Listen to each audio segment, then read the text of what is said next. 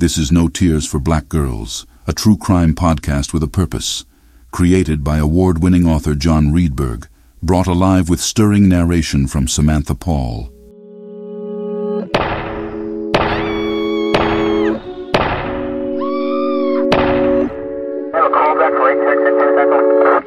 Negative K, nothing further, just see the cabbie in the corner. 510-4. Keep reaching signal 1013, 80 Street, 2nd and 3rd, 80. It was just an innocent morning until it changed their lives forever. The sky was a crystal clear blue, the sun so fresh it seemed to sparkle. The 6 children of Brandi NSanelyGorgeous Turner had gathered with their mother in her room to start the day. Despite the early hour, they were wide awake and full of energy, eager to start their Saturday. Fear and anxiety descended, dimming the sun and shattering the peace of the morning. Their mother huddled with them and revealed she wouldn't be around long. An anonymous caller warned Brandi, "Leave or face the consequences." The children were terrified, but Brandi was determined to stay. They had given her an opportunity, a chance to create something of her own life through her music. It was a risk she would take. She wouldn't let an anonymous person take away all her hard work. Brandi motivated her children to face their fears and show their courage. She gave them her word that everything would be okay, regardless of what had occurred. With a hug and a smile, she kissed them goodbye and departed with one of her friends to follow her dreams. Little did she know it was the last time she had seen her children.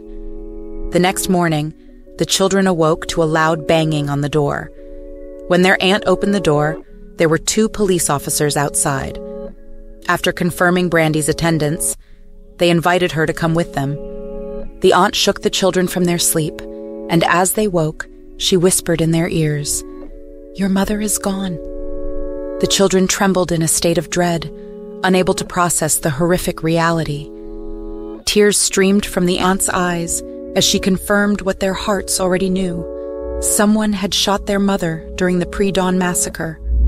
2 others sustained injuries, but they will recover. The children felt a bolt of anguish, like an electric shock. Questions tumbled out of their mouths faster than their aunt could answer them. Who would do such a thing? Why did it have to happen to their beloved mother? Senseless actions caused heartless devastation. Hugging them close, the aunt peered into each child's eye and whispered that all they could do now was find solace in one another and remember the love their mother had showered upon them.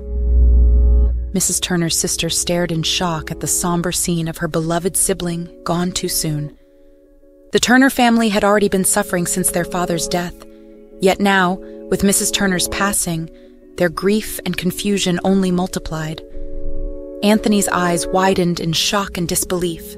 Jasmine, 11, tried her best to be a pillar of strength for her siblings, yet found it hard to keep together. Taylor, 8, especially close to their mother, wanted nothing more than to curl up and sob. Mark, 10, Tia, 8, and Jordan, 3, the 3 in between, could not wrap their minds around such a drastic change in their lives. I want the person who did this to be found, and I want justice for my sister because she deserves that, and so does her kids and her family as well. So we're just praying for the best, and we're just hoping that the person who's involved and did this is caught, because they deserve to rot. Curtis Turner, the victim's brother, described her as an inspiration. Being a single mom, 6 kids, her only worry was her kids and music. Like, she did everything for her kids. They need to see what they did. They took her from her family. Listen closely to this week's episode and beyond. Repost, like, follow, share, and spread the word about No Tears for Black Girls on Facebook, TikTok, Instagram, YouTube, and Twitter.